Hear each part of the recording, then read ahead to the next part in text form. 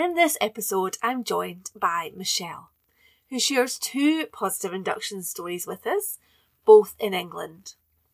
I really loved hearing about Michelle's experiences, how hypnobirthing helped, and she also shares lots of tips, including how birth partners can help, and in making the decision when to be induced, which is always a popular topic. So, get as comfy as you can and enjoy.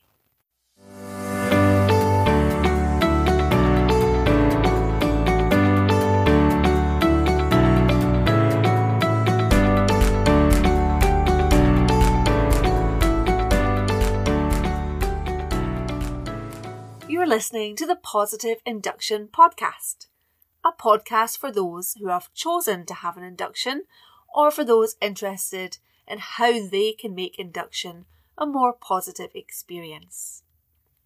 I'm your host, Jade Gordon, clinical hypnotherapist, hypnobirthing teacher, and positive induction coach. As always, I want to remind you, positive birth means different things to different people. It might be feeling empowered, respected, in control, informed. It does not mean perfect. My aim here is to bring you tips, inspiration, and real life experiences. So, let's get started. I'm excited to welcome Michelle today. Partly, it's like 2 for 1 today, because Michelle has 2 positive induction stories, which is quite exciting. Tell us, how long ago were your inductions, Michelle? Hi, so my inductions were 10 years ago and 9 years ago. It's almost 11, isn't it? Holly's 10 now and Sophie's 9. So I did. I always had to add like a bit of time. Like, oh wait, it's quite. How old are the kids now? Yeah, counting back. You've said to me that these are both positive inductions. Mm-hmm. Just as a quick overview, what is it that stands out for you when you think back to that time that made those positive? I think it was definitely using the hypnobirthing techniques. Yeah. I did hypnobirthing with Mia Scotland. Yes. And we did the Marie Morgan method. And it was definitely being able to relax myself and being present in the moment. Yes. Felt really important for me. They were the kind of takeaways from that hypnobirthing technique that really, really worked for me. And I think really worked for me in those early days of motherhood as well. Yes, which is so important. Yeah, I think that were the things that kind of were important to me, yeah. Yeah, brilliant. So tell us then, like, which one do you want to talk about first? Start at the beginning. Yeah. Why did you decide to have an induction then? Was there some reason for your induction? So with both of them, I had to have inductions. Well, I had to have inductions with sort of within the conditions of each of the pregnancies. Yes. So with Holly, I had gone 3 days over what was my due date. Yeah. And my waters broke. Obviously, the first time everything does feel it is very new. So I fully took the advice of the hospital. My waters broke. Retrospectively, we realised it was my hind waters. So it was a trickle. Yes, yeah, it was definitely a trickle. It wasn't the kind of film star pop. Yeah. I went to the hospital and the hospital kind of took over really. And obviously it was the first, so I wasn't kind of overly educated in that because I'd kind of gone down the hypnobirthing route and hoping that everything was going to be sort of perfect and natural. So they kept me in. Retrospectively, it felt like they weren't going to let me go home anyway. They started me with the pessary. They gave me I think I was there for probably about 8 hours to see if anything happened naturally. Yes. I'd agreed to a sweep and nothing was started. So they started off with the pessary and nothing was moving. And again, they tried another sweep and then they brought me onto the drip and still very much nothing was happening. I ended up on quite a high dose of the drip to get labour going.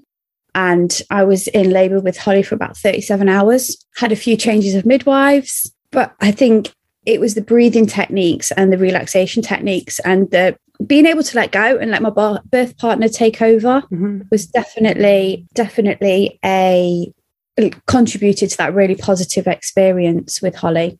Nice, yeah, it makes a difference. So were you in the room yourself during that time? Did you have your own room? Yes, yeah. Even from when I went in, and I think that was probably one of the reasons they encouraged me to stay in. Yeah, is that they had the room for me at the time. One of the always interesting memories that I have is that I had a student doctor with me, and the student doctor came in. I think she came in on the sort of Wednesday morning, just observing to start with, and it did feel that she was very kind of like sat in the corner of the room. I just have this image of her sat in the corner of the room, and she finished her shift on the Wednesday, but then she came back to see me on the Thursday morning, and she wasn't working. By the end, we were having a conversation around what had happened and the process and everything, and she'd never seen a hypnobirth before. So she was kind of totally, at first, she was quite unsure of what everything was going on. By the end, she wanted to know what was going on. Yeah. She was quite intrigued because I didn't have any pain relief throughout that whole period of time. I was just using gas and air, which she was obviously from a medical brain was thinking, you've got this much of chemical in you now. You've got this dosage. Why are you not needing something else? Why are you so calm? Why are you so relaxed? Yeah. What is this magic? So it was a very slow process.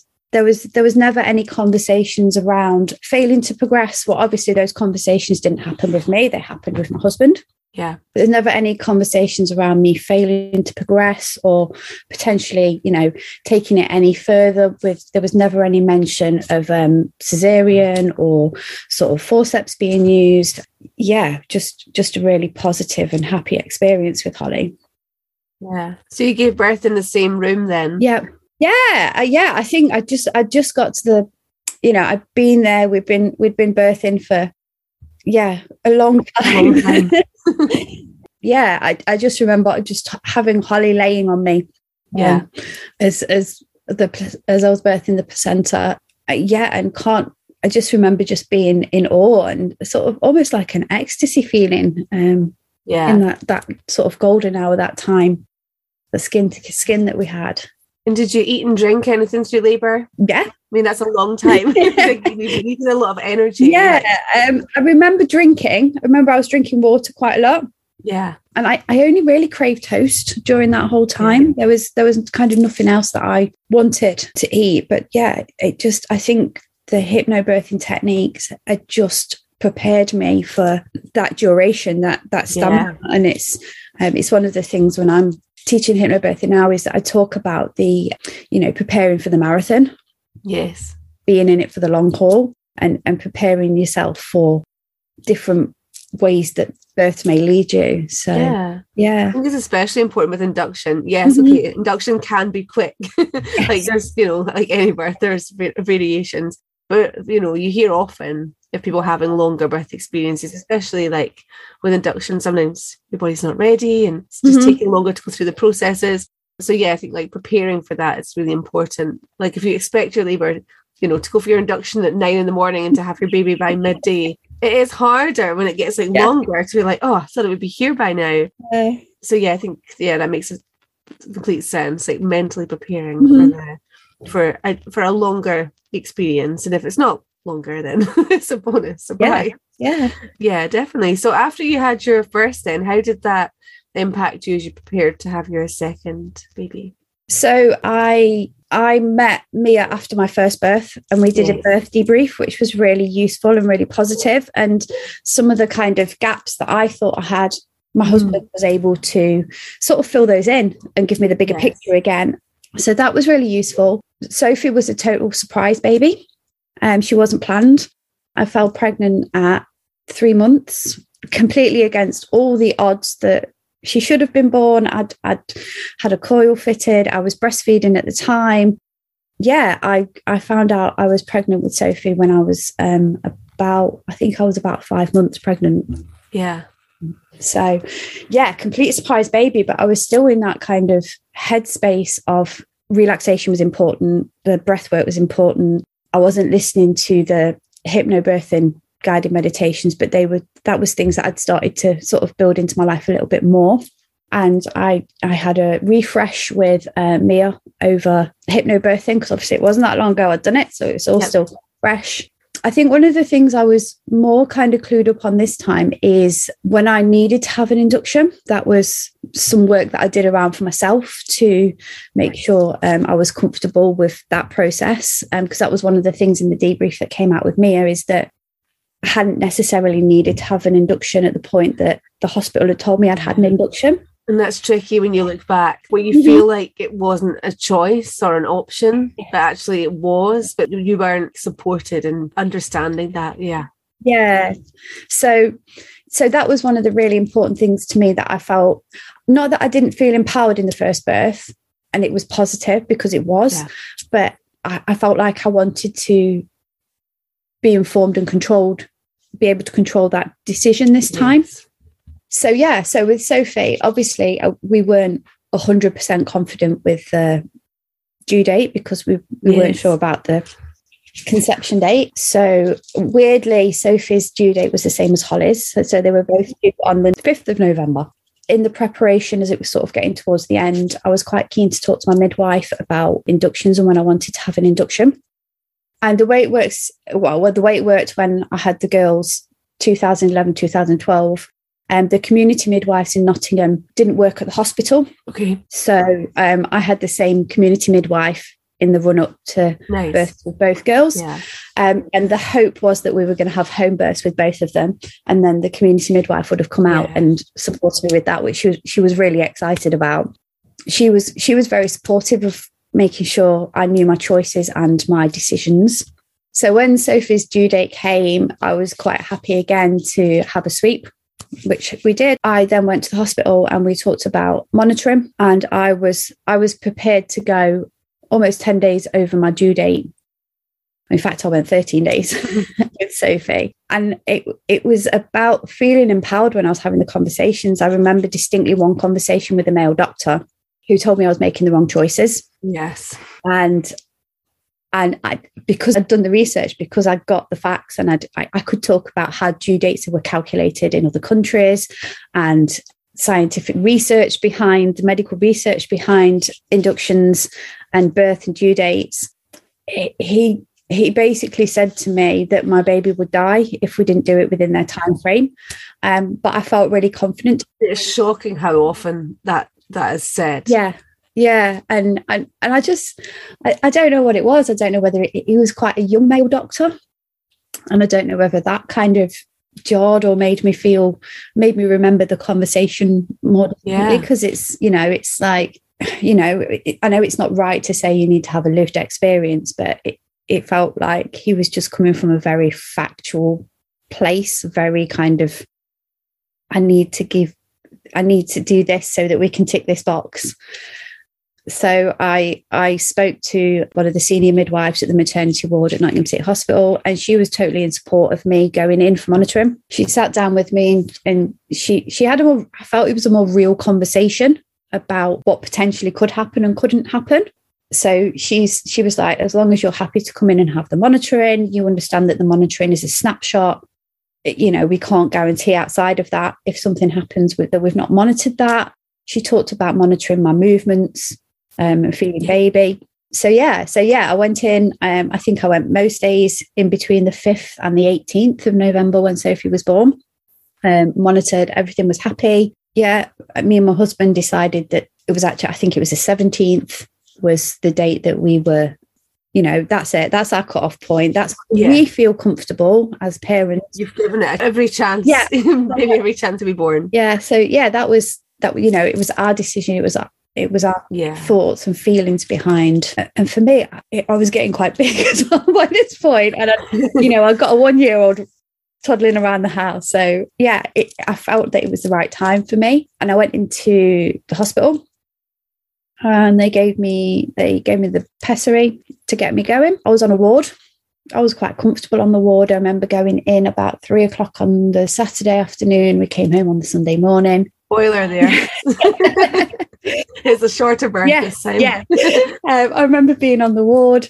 I remember passing up, going down to a maternity suite 3 times because I was super comfortable and happy. I didn't have any monitoring. I didn't have any internal examinations that time. I was just happy, chilled. Every time the midwife came to see me, she was comfortable with the progress I was making. Yeah. Again, there was no pain relief with Sophie, just gas and air.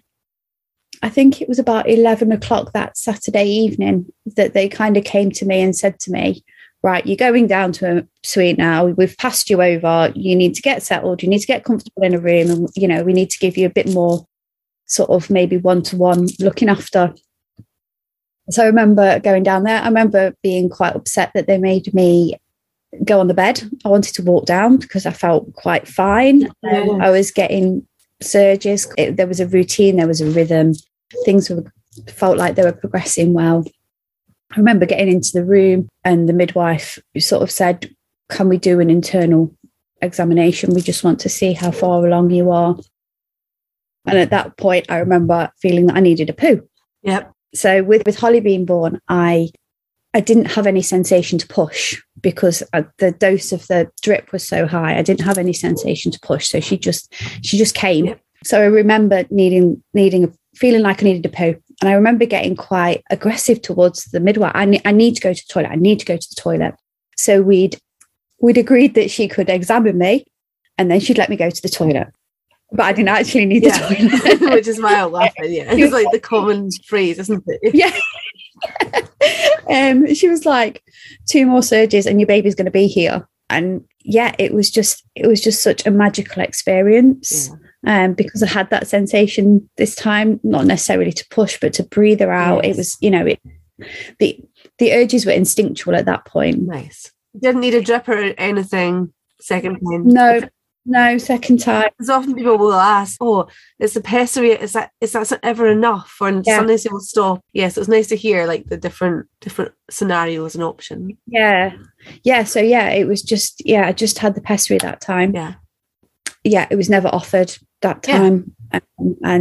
No other suggestions of anything else that were needed. And then, I just remember Sophie being born. And again, it was that kind of ecstasy and happiness. I left the hospital, I think it was about 7 o'clock on Sunday morning. I just remember feeling very well and very happy. Yeah. And the first thing that I wanted to do was to go and pick Holly up. So she was at my mum's at the time.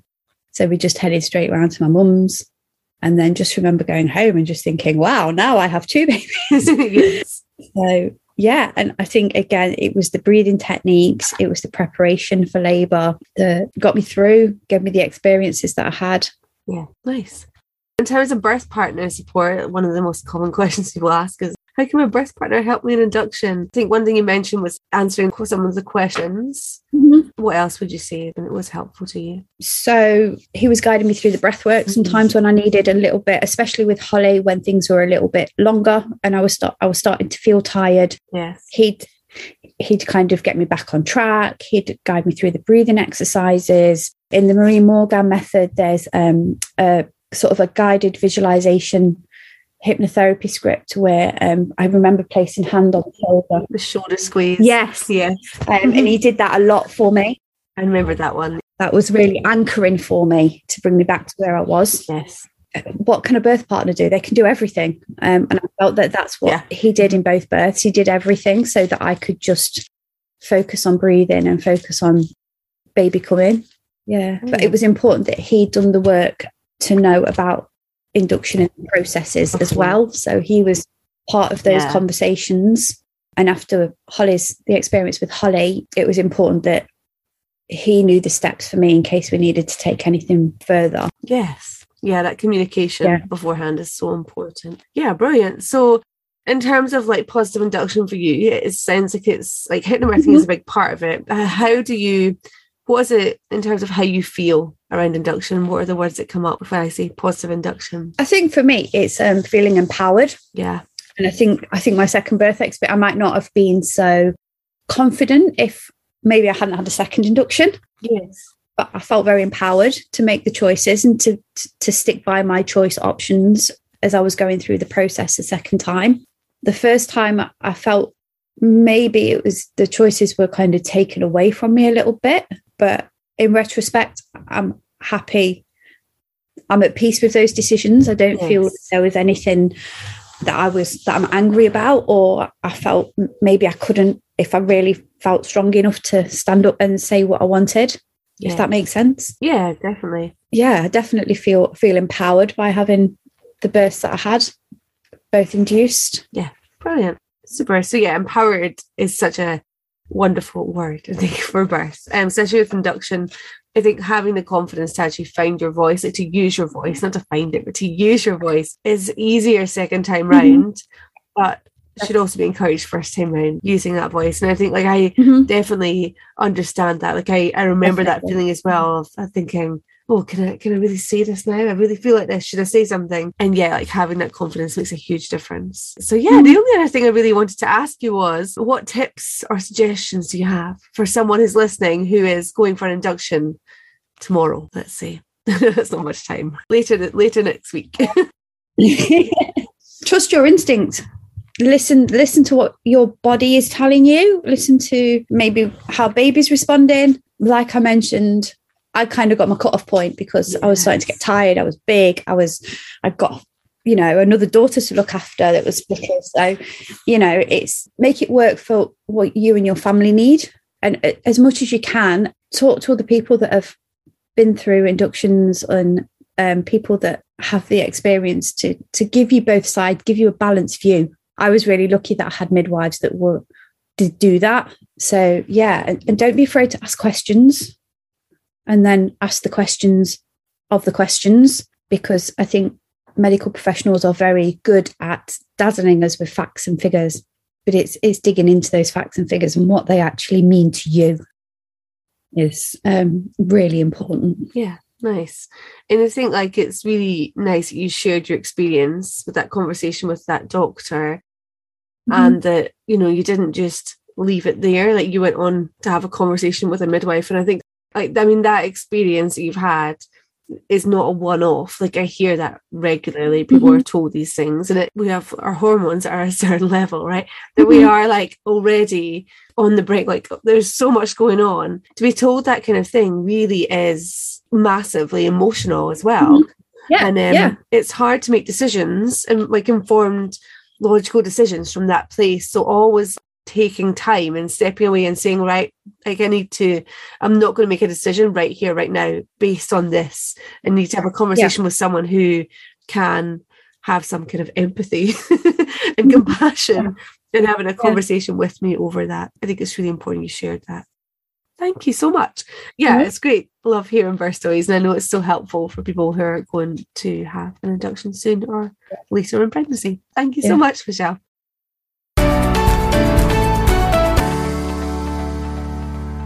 Thank you, Michelle, for sharing both of your births with us today. Here are 3 things that stood out for me in this conversation that I just want to remind you of. One thing we touched on that I wanted to expand on was the idea of preparing for a hypnobirth. And imagine some air quotes around the word hypnobirth as I say that. Focusing on things being perfect or natural or whatever else to be a hypnobirth. Hypnobirthing has evolved over the years and is now a lot more inclusive to different kinds of birth.